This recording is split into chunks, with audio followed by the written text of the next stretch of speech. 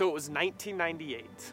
I was 5, you were 13, Yeah. and Dad was 34 years old when he decided to move the entire family down to Denver, specifically in Highlands Ranch, and plant Jubilee Fellowship Church. You know, we started in a school and eventually went to a storefront and then to a building and then multiple campuses. But some of the things that I can remember that were foundational to our DNA is discovering and recovering the promises of God. Jubilee wasn't just, a building. It was a community of people that were gathering together to figure out what all of this is about. In Leviticus, it talks about the year of Jubilee. And one thing that Dad has always done and preached about and put in the foundations of this church is about the promises, the blessing, and the healing of God. When I think of people in the history of JFC, I think one thing is that they've always been able to say the second that they walk in, they can feel the presence and blessing of God. The year of Jubilee isn't just some old teachings, it's a lifestyle.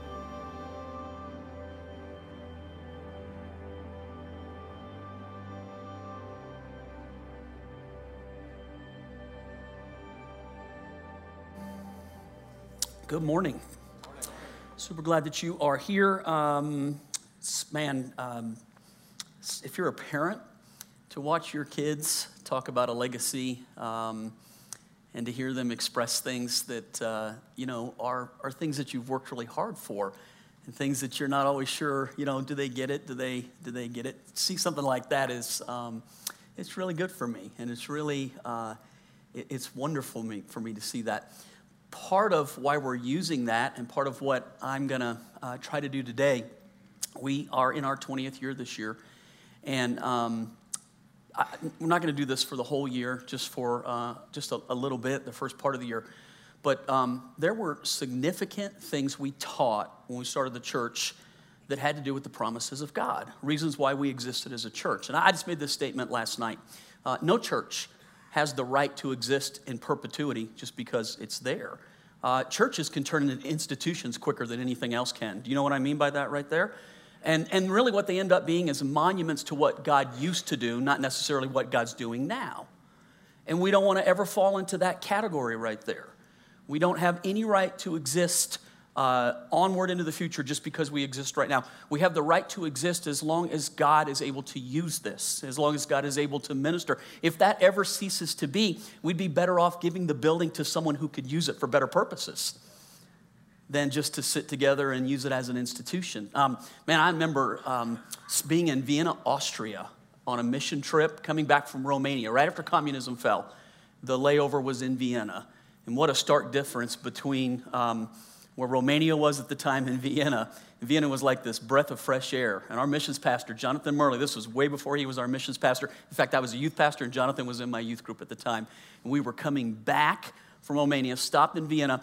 We had one day, and they have these incredible cathedrals that they had built, 400 years ago and 500 years ago. And the guide that's taking us through, one of them was 1,000 years old. And he was taking us through these incredibly beautiful Gothic cathedrals. And he makes this statement that stuck in my mind, these two things. The people that built these cathedrals never got to sit in them because it took more than 100 years. I thought, how incredible that is to give your life to something you'll never enjoy. That really is doing something for the next generation. Would you agree with that right there? I mean, that's a powerful thought. But then the guy said this: most of the churches sit empty today in Europe. And we do these tours. That's how they get the money to keep them going. Because at one time, they represented this great move of God that Europe had. And if you were to go through Europe today, Europe, man, had the gospel for 1,000 years. How dry is Europe today when it comes to the gospel of Jesus? In many ways, it's a testament to what God did, but we're always one generation away from an experience where it's just a monument to what was and not what is. All right, all I'm trying to say is, man, I never want that to happen for us. I always want it to be now, strategic. God is doing something. That's our reason to exist. So I'm going back for just a few weeks, a few messages to talk about the original promises that God gave us. And this is why it's even important to you.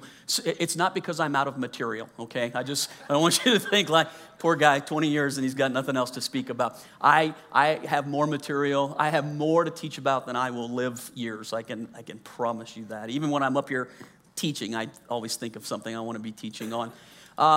But there were promises that God gave this church, not just to me and not to Chris and not just to our family, but it was for the people who would be a part of Jubilee. They're the promises that God had for you, and they are incredible promises. And I think if you can hear me today talk about what it is that God wants for us, I think, man, you'll be able to ask, is this happening in my life? And if not, here's the good news. You're not like going to have to do without. You can have what God said you can have, and you can have it now. We don't have to wait for a year of Jubilee. We live in the time of Jubilee. And I'm going to talk about that a little bit. I wrote in my notes, they're not in yours. When I started the church, there were 4 significant supernatural things that happened to me, and that's sort of what I'll talk about over the next couple of weeks. The first one today, I'm going to talk about how I got here and how this whole thing started real quick. And the only reason to do it is to talk about the promise that God gave to our church in it. So to set it up, let me just go back real quick. It was 20 years, 6 months ago, actually 7 months ago now that it's February. This happened to me. I'm going to ask a question, see if you can identify with it. If you want it to be rhetorical, you don't have to raise your hand. But if you can identify with it, you'll make me feel like I'm not the only one. You ever had a time in your life where you had a dry season spiritually? Just okay, so here's what I believe. I can't prove it. You might disagree with this. You might go, I can't even believe you'd say something like that, but I'm going to say it. I think sometimes our spiritual life is not always just on an upward motion. I think sometimes our spiritual life can go just like this right here. And it's part of the process of when it dips, God wants you to seek him out. If it always stays like this, it's not always the necessity to seek him out. So maybe what you're saying is, well, if you're always seeking him, it's going like this. I'm not sure if that's true. I just think that the way that life works sometimes is it goes like this, and God wants us to experience him in the highs, but he also wants us to experience him in the lows, and both are significant in our lives. And I had gone through a season where it was just very dry for me spiritually. In fact, I've got this scripture. This is from 1 Samuel. This is when Samuel is still a boy. He's been brought to the temple. Eli is raising him. He's not yet the prophet that he's going to be to Israel.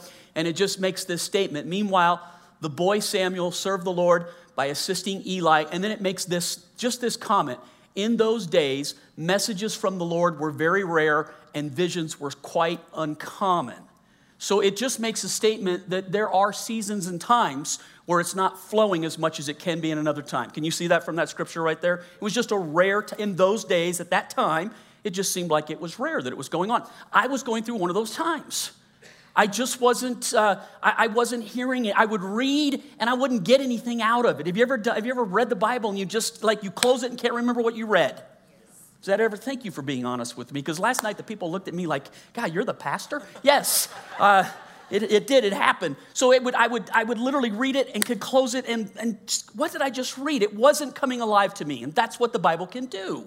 I would pray and it would sound just like this. Now, not that I hear voices when I pray, but in my heart, I know the Lord speaks to me. Jesus said in John 10, my sheep know my voice, and the voice of a stranger they won't follow. You can know the voice of the Lord. And I was used to hearing his voice. When I would talk to him, he would talk back to me in my heart. He would speak to me. I know his voice. And I went through this time, I would pray and I would not hear anything. Look, if that happens in a day or that happens in a week, okay. But if it goes on for weeks and then weeks turns into month and then you find yourself in a season where it's dry, it's really disconcerting. But if you're a pastor and you have to teach, that's bad. Because now you are just reaching into your brain rather than into the spirit, and it's not a great place to teach from, to be honest with you. There needs to be a combination of wisdom and of the spirit that brings a power to it. And so I was going through this dry season, and here was the good thing that came out of the dry season. It drove me to a place of desperation to hear from God. And so when our building would close, and here's where I was a little over 20 years ago. I was a staff pastor at a really large church in northern Colorado, Loveland, Fort Collins area. When the office would close in the evening, we had a prayer room that was open 24 hours, and I would go up to the prayer room. The building's completely empty, and it was over 100,000 square foot building, so it was kind of weird being in this building by myself. And I would just lay on my face in this prayer room, and I would cry out to God. And I would just, at first it was like, my list. But then after this long period of not hearing anything, I gave my list up, and I just started asking, why aren't you talking to me? And I would go every day, and I would lay on my face, and every day it would sound just like this. I would just hear this deafening silence that was like a roar because I wasn't hearing anything. And I would go home every day, and I would be so discouraged. And my wife would try to find words to comfort me and tell me, hey, it's just a season, it's going to be okay. It's weird because in those seasons, you start thinking all sorts of weird thoughts, like maybe I'm not supposed to be a pastor anymore. Maybe God's done with me. Maybe I've done something. Maybe there's something in my life that's so wrong, God can't speak to me anymore. It's just funny how you go through these weirdo thoughts, but rather than giving up and rather than just getting angry and walking away, it just drove me to keep seeking God. It just drove me to keep asking, where are you? What are you doing? And part of that was, I think God allowed it to happen so that this desperation awoke inside of me. To be honest with you, I had a really good situation. I didn't have to be very desperate. Maybe that's good and maybe that's not so good. Because I think God wants us to be passionate and desperate for Him. Do you agree? And through this time of just seeking and seeking and seeking and not hearing, man, you can imagine it just turned into this thing of like, how in the world did I get myself into this place? And it was January 15th, 1998. And just like every other day for the past 6 months, when the office closed, I went upstairs and I laid on my face before God. And sometimes tears there were no words. It just burned hot like, God, where are you? And I was desperate. And I remember getting up after praying and hearing nothing. The building's empty and it's dark outside. It's January, so, 4:30, it's pitch dark. And I stood up and at the top of my lungs with nobody in the building, here's what I yelled, God, where are you and why won't you talk to me? Thinking that maybe that would finally, I'm sorry, I've been on the other side of the universe. Let me help you out here real.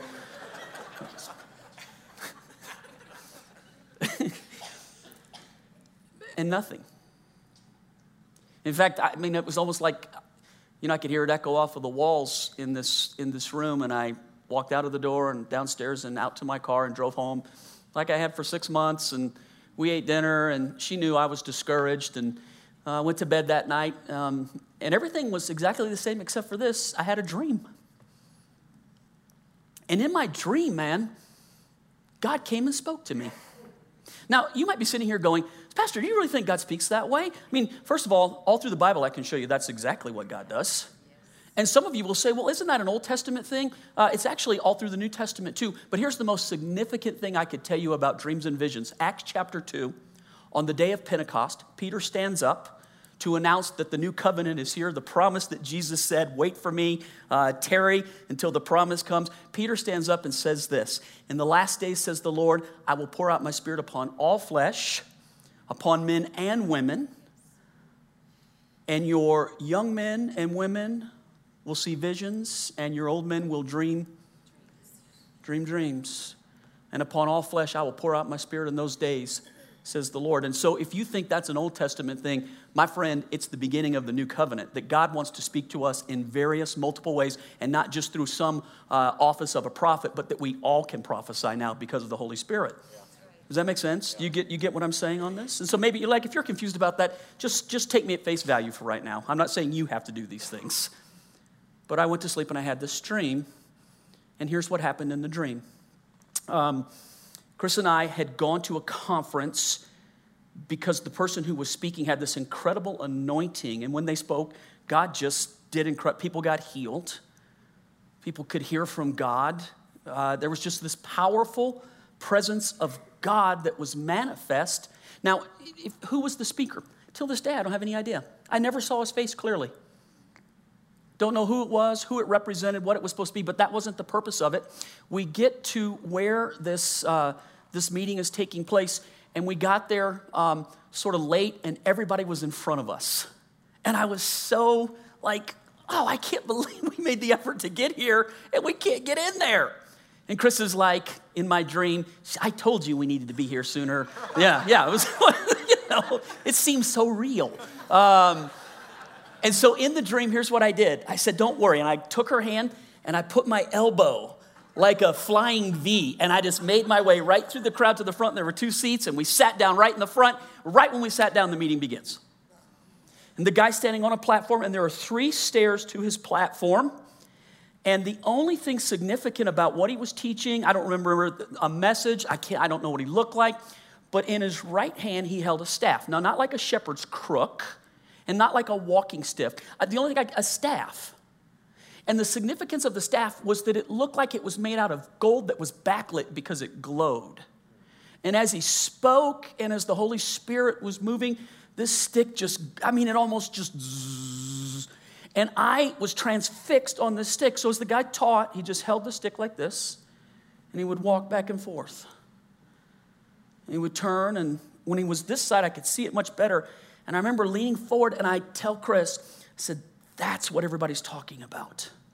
That's the anointing that everybody's talking about. And he came down off the platform and he walked back and forth in the front. And when he turned to come back on the platform, I was so transfixed by the staff that I got up behind him and I tried to stand in perfect silhouette and follow him up on the platform. And he stood back up like this, and I tried to stand behind him so nobody could see me, just in his perfect silhouette. But I was leaning over like this, trying to look at the staff. And I realized all of a sudden he's quiet. So I look up and he's looking down at me like, what are you doing? And I remember being embarrassed. And I looked at him and I said, oh, I am so sorry. And then I looked out and everybody was looking at me like, what are you doing? And I'm like, I am so sorry. So I tried as quickly as I could to get off the platform and get back to my seat. And as soon as I went off the platform, I was holding the staff in my hands. And I sat down and I showed it to my wife. And I was like, it's the most beautiful thing I've ever seen. I've never seen anything like this. And suddenly the guy's standing right in front of me. No words are exchanged. I'm sitting, he's standing. I look up at him and I hand him back the staff. And he says, is this what you want? And I said, my whole life, that's what I've wanted. And he said, you can have it. But he doesn't hand it to me. He raises it above his head and smashes me with it. Now, here's what they say. You ever heard this? In a dream, you don't feel anything. You ever heard that? You ever had that dream where you're falling and right before you hit the ground, you wake up? It jars you awake like that? All right. This guy, when he smashes me with this thing, here's what I feel. I feel like my body caught on fire. I don't know any other way to describe electricity, a shock, a fire. It jarred me awake, and it's morning. And I sit up in bed, and Chris is getting ready, and I tell her, God has spoken to me. And she's like, that's great. What did he say? And I said, I have no idea whatsoever, but I know it was a spiritual dream. Now, so let me just stop here in the middle of this and just say this to you. How do you know if it's a burrito dream or a spiritual dream? Because your question might be, what did you have for dinner that night that was different than another night? And I'll admit to you right now that a lot of times dreams are nothing more than what we ate or what we're going through emotionally. Some people even say, I don't dream. You do. You may not remember it. I'll give you 3 things to know about a spiritual dream. How you know. Number 1, it's as vivid 20 years later as it was the day you had it. Most dreams you will forget about. But if you have a spiritual dream from God, it does not fade over time. In fact, if anything, it just becomes more clear. 2, if it's from God, it'll never let you go. It will plague you. It will bother you. It will be fuel to you. It will annoy you. It will make you special. It will set you apart, but it won't let you go. I don't know any other way to say it. It'll bother you. You won't be the same. And last but not least, and this is probably the most significant, if it's really a dream from God, it'll happen. And maybe you have one right now that hasn't happened. Because it hasn't happened doesn't mean it's not from God. Sometimes things take time. I've got one that he gave me even before this one that still is yet to be. Maybe I'll share it if I get to the end and I have time. But those 3 things are the significance between a spiritual dream and a dream that's just a dream. I knew that God had spoken to me. So I got up, I got dressed. I was so excited for that day.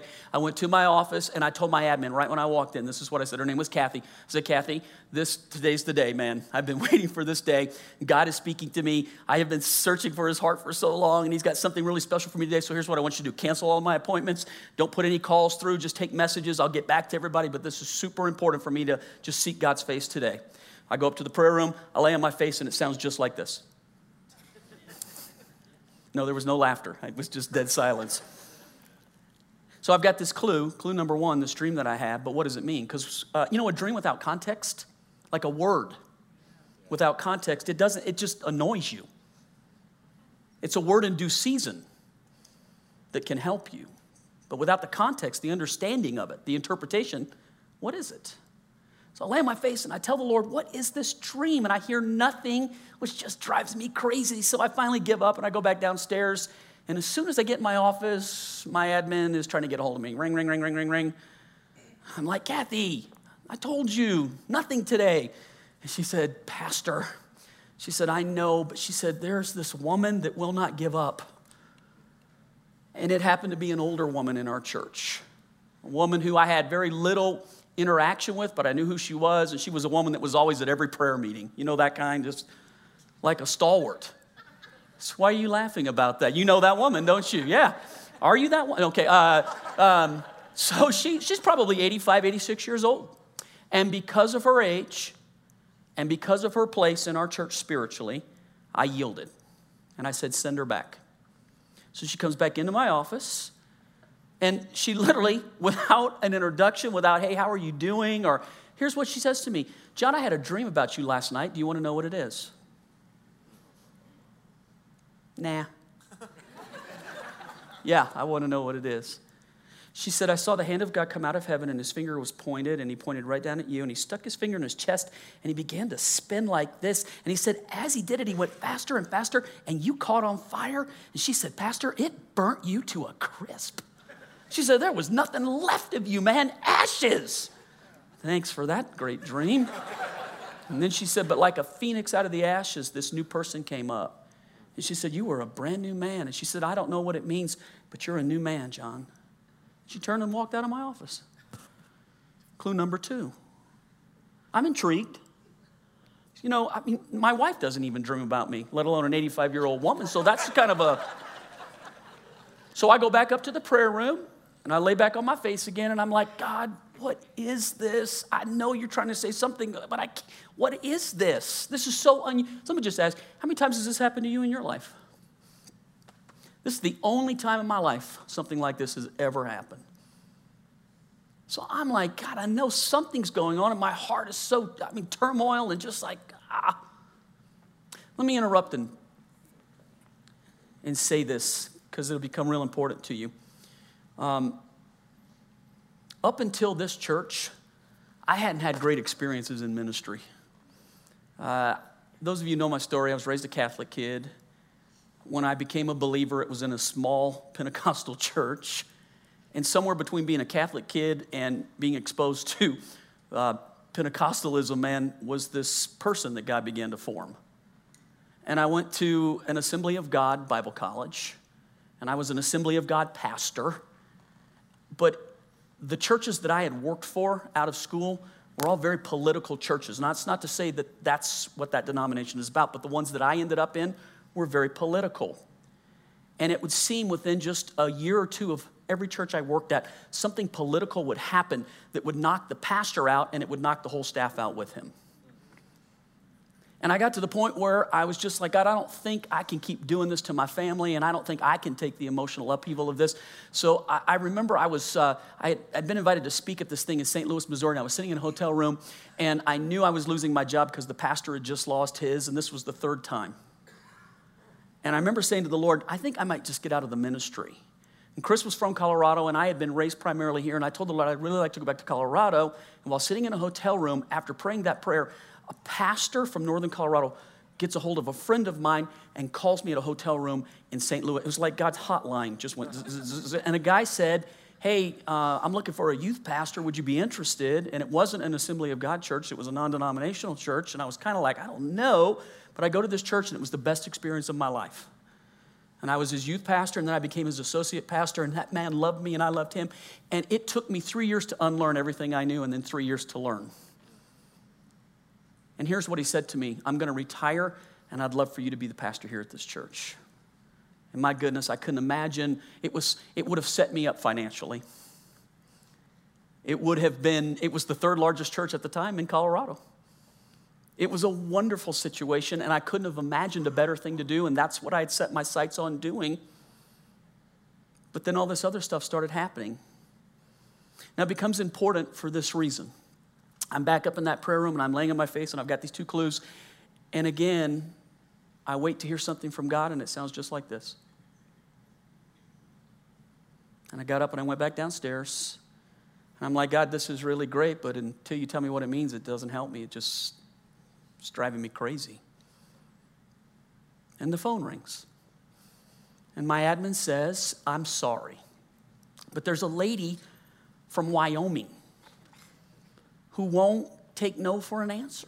She's insisting on talking to you, Pastor. Will you talk to her? Her name was Diane Eggy. Now, so that I give full reveal here, I did know who she was. Years ago when I was a youth pastor, her kids were in my youth group. They had graduated, already gone to school, graduated from college, and they had moved up to Wyoming, and I hadn't seen this woman in years. It's not like we talked. I didn't have a relationship with her other than years ago when her kids were in my youth group, and even then it was intermittent. She headed a ministry called Women's Aglow, for those who might know what that was. And she called me up, and she said to me, John, I had a dream about you last night. Do you want to know what it is? This is weird, man. I said, I do want to know. The book of Isaiah, she said, when Isaiah was commissioned by God, it paints this really incredible picture. An angel flies in front of the throne of God and takes they call it a live coal. Like for those of you who have those barbecues where the briquettes, when they turn real red and they glow, that's the picture in the Bible. So it's a live coal, and the angel takes it right from in front of the throne of God and flies over to where Isaiah is and touches Isaiah's lips with it and burns his lips. But from that moment on, everything that Isaiah speaks is what God put in his mouth, not what Isaiah had in his mouth. And she said, an angel last night grabbed a coal, and I saw him burn your lips, and there's a new word inside of you, John. And she says, whatever it means, man, just receive it. Now, again, let me just ask you right now, do you even believe what I'm saying? Because some of you, I know if I were sitting here, I'd be like, was marijuana legal back then at those times, Pastor?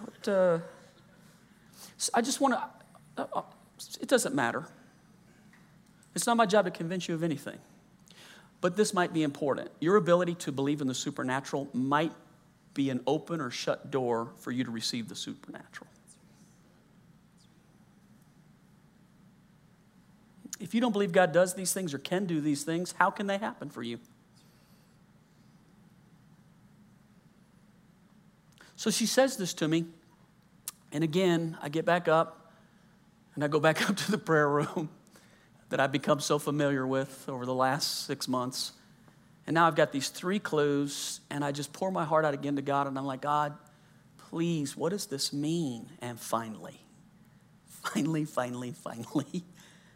the Lord says this little sentence to me. What does the staff mean?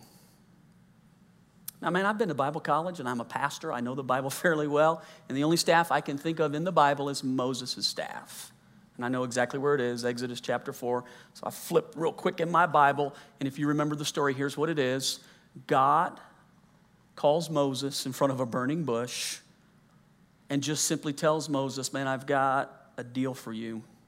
I need you to lead people out of a slavery position. Will you go for me?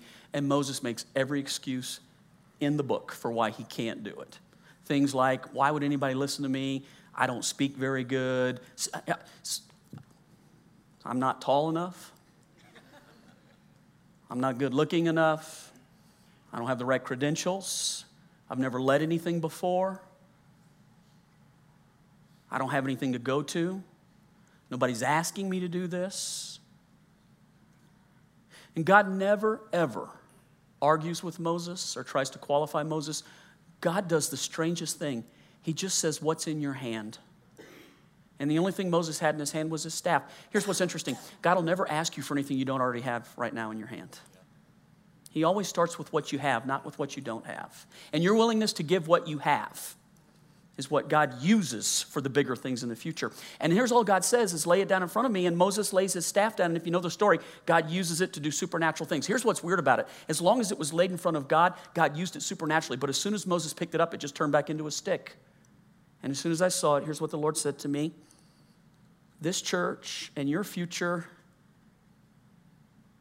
in your hand, it's a beautiful thing, but it's just natural. If you'll lay this down in front of me, man, I'll do something supernatural with you right now. If you'll give it to me, I'll do something supernatural with you if you won't pick it back up. Let me lead you right now. And I knew instantly what it was. Give up what was in your hand. Give up this church and give up this position and give up what you think your future is. And I knew instantly, you need to leave here. God's calling you to something that's new. There's a group of people that need you to lead them into something. There's something you don't even know right now if you'll just be willing to follow God. And in a short time from that, man, from that point on, it literally changed my life. If you don't believe in dreams, you're sitting in one. You're sitting in one right now. Right during that time, I was teaching a series, listen to this, from the book of Leviticus. Here's the biggest question. Can anything good come out of Leviticus? You ever done a one-year Bible reading plan? You start in Genesis. It's pretty interesting. You get to Leviticus. You're dead in the desert, man. Exodus slowed you down, and Leviticus, you're like, water. Leviticus 25 has one of the more interesting teachings in Scripture about God's plan and purpose for humanity.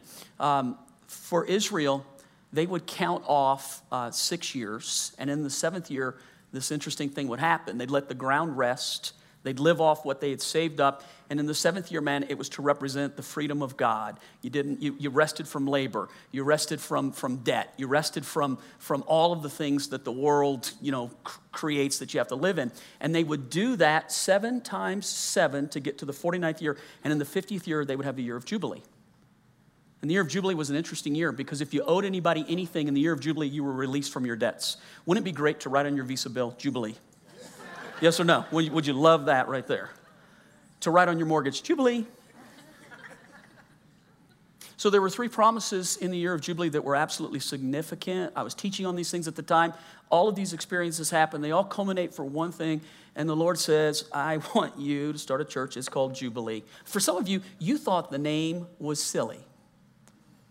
I've had people tell me it's so hard for me to invite my friends to Jubilee. But let me tell you why it's Jubilee. I wasn't looking for a name that was cool. I wasn't looking for something that was just natural. I didn't need that. I already had that. I was looking for something supernatural that represented something God wanted to do specific. It wasn't supposed to be generic. It wasn't supposed to be like everything else. It wasn't supposed to be just another competitor amongst a group of many competitive churches. It was supposed to be completely its own thing, representing a deep desire to serve and love Jesus and lift that up and the promises of God. And here are the 3 promises of Jubilee from the book of Leviticus that are really cool. The first one is just simply the ram's horn, the shofar would be blown in that Jubilee year, and they would proclaim freedom throughout the land. You're free. You're free from debt. You're free from slavery. You're free from all the things that people have put on you. You can be what God said you can be. You can do what God said you can do. Freedom is here. God, how important is freedom? People fight and die for freedom in the natural, but how important is spiritual freedom? The Bible says it was for freedom that Jesus set us free. His whole purpose to die was to make you free. And why would you live with anything less than the freedom that God has for you? And if we could ever tap into the freedom that God has for us, man, you're not living till you get into freedom. So there are people that fill churches every Sunday. They'll go to heaven because they love Jesus, but they don't live in the freedom that Jesus died to give them. And I can want that for you, but until you know you can have it, it doesn't help you. So proclaim freedom was one of those powerful things. Man, that was a whole message in and of itself. The second one was just simply recover the promises of God. For the Jew, it was this. The land, when they went over the Jordan into the promised land, God said, here's the dimensions of the land, and then he gave them this instruction. This is a forever promise. Now, when I say forever, it's about 70 years.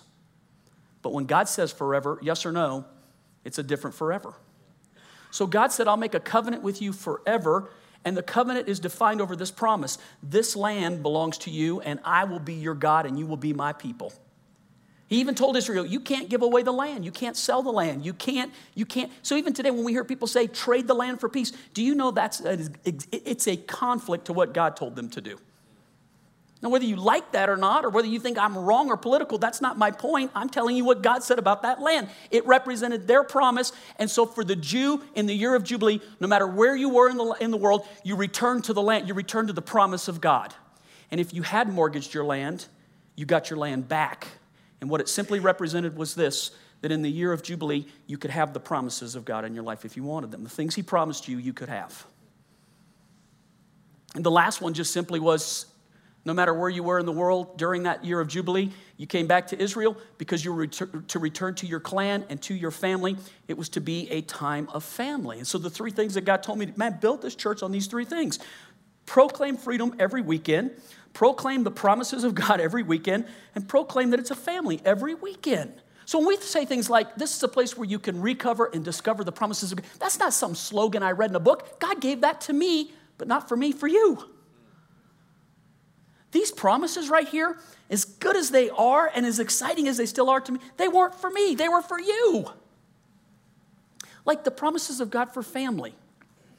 So that was 2 of my 5 kids at the beginning of this message, Daniel and Amy, who are both pastors here. I had no idea they'd want to be pastors. No idea. God gave me a promise when we started this church, and the promise belongs to you too. From the book of Isaiah, here was what I was really worried about. God, if I move my children right now and I'm wrong, what will happen to them? Because I know a lot of pastors' kids who are really messed up. And I didn't want that for mine. And this is what the Lord said to me, Isaiah 54. Your children will be disciples as taught by the Lord himself, and great will be their peace and undisturbed composure. And here we are 20 years later, and I look at my kids, and if you want to know if God's promises are real, just real quick, look. Maybe I can fool you, but my kids couldn't. That'll betray everything, whether I'm telling you the truth or whether I'm lying. All of my children are in really good places spiritually because of the promises of God. You can have the promises of God. How are your children? How is your life? How is your hope and how is your faith? And if you are like sitting here thinking, Pastor, of every question you could ask me, don't ask me those questions. These are not things to make you feel bad. I'm poking at you right now to say to you, these promises are for you and you can have these promises, because here's the significant thing about the year of Jubilee. It wasn't just an Old Testament thing.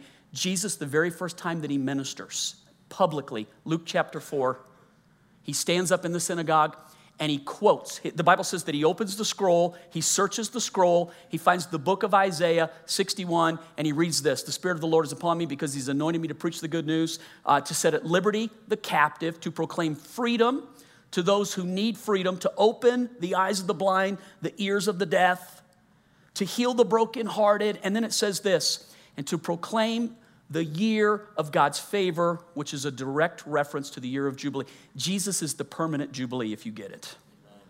We don't have to wait 50 years or live in Israel or be Jewish. If you love Jesus, man, you have a permanent Jubilee.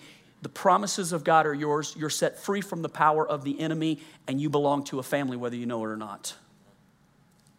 And so going to church, man, is not just church. There's a whole promise that's involved in it. And when I think back over how it began and the things that God said, and I ask myself, man, God, have you done those things? I can think of stories where God has done remarkable things in people's lives. People that, marriages that have been saved, people that have been healed, people that have gone to heaven and received healing that way, people whose lives were transformed, people who have seen God do remarkable things.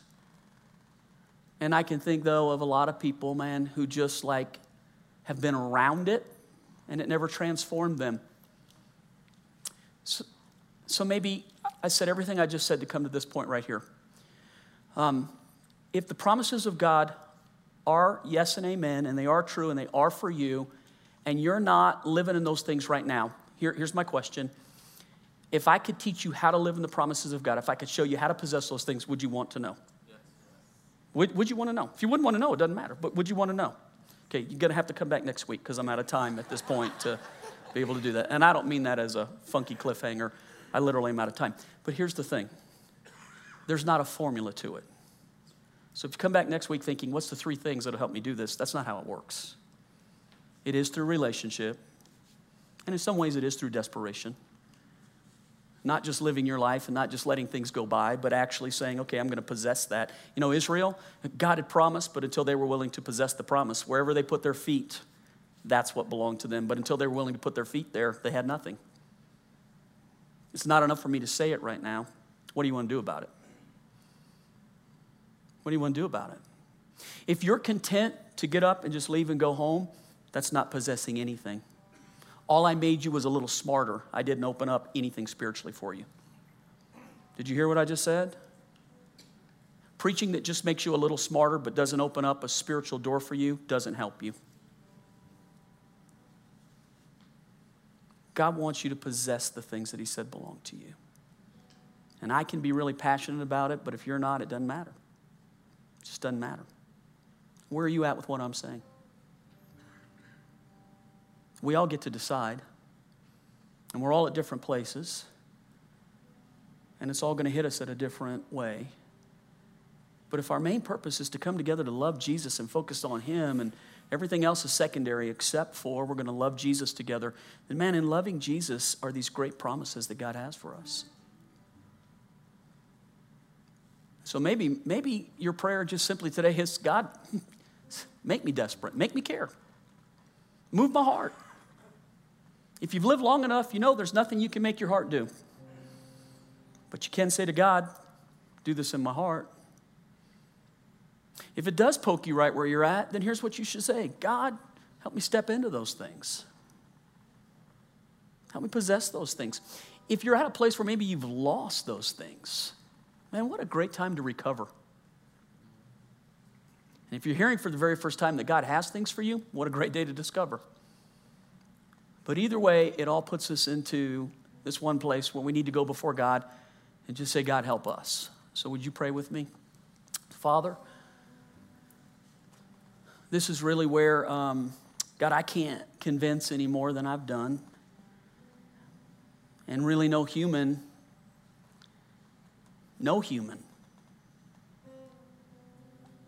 can move this to the realm that it needs to go. This is where flesh has to stop and it has to become spirit and life.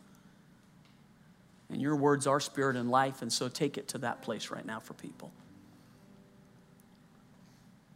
Lord, for those that don't have what you said they can have, speak to them about that right now.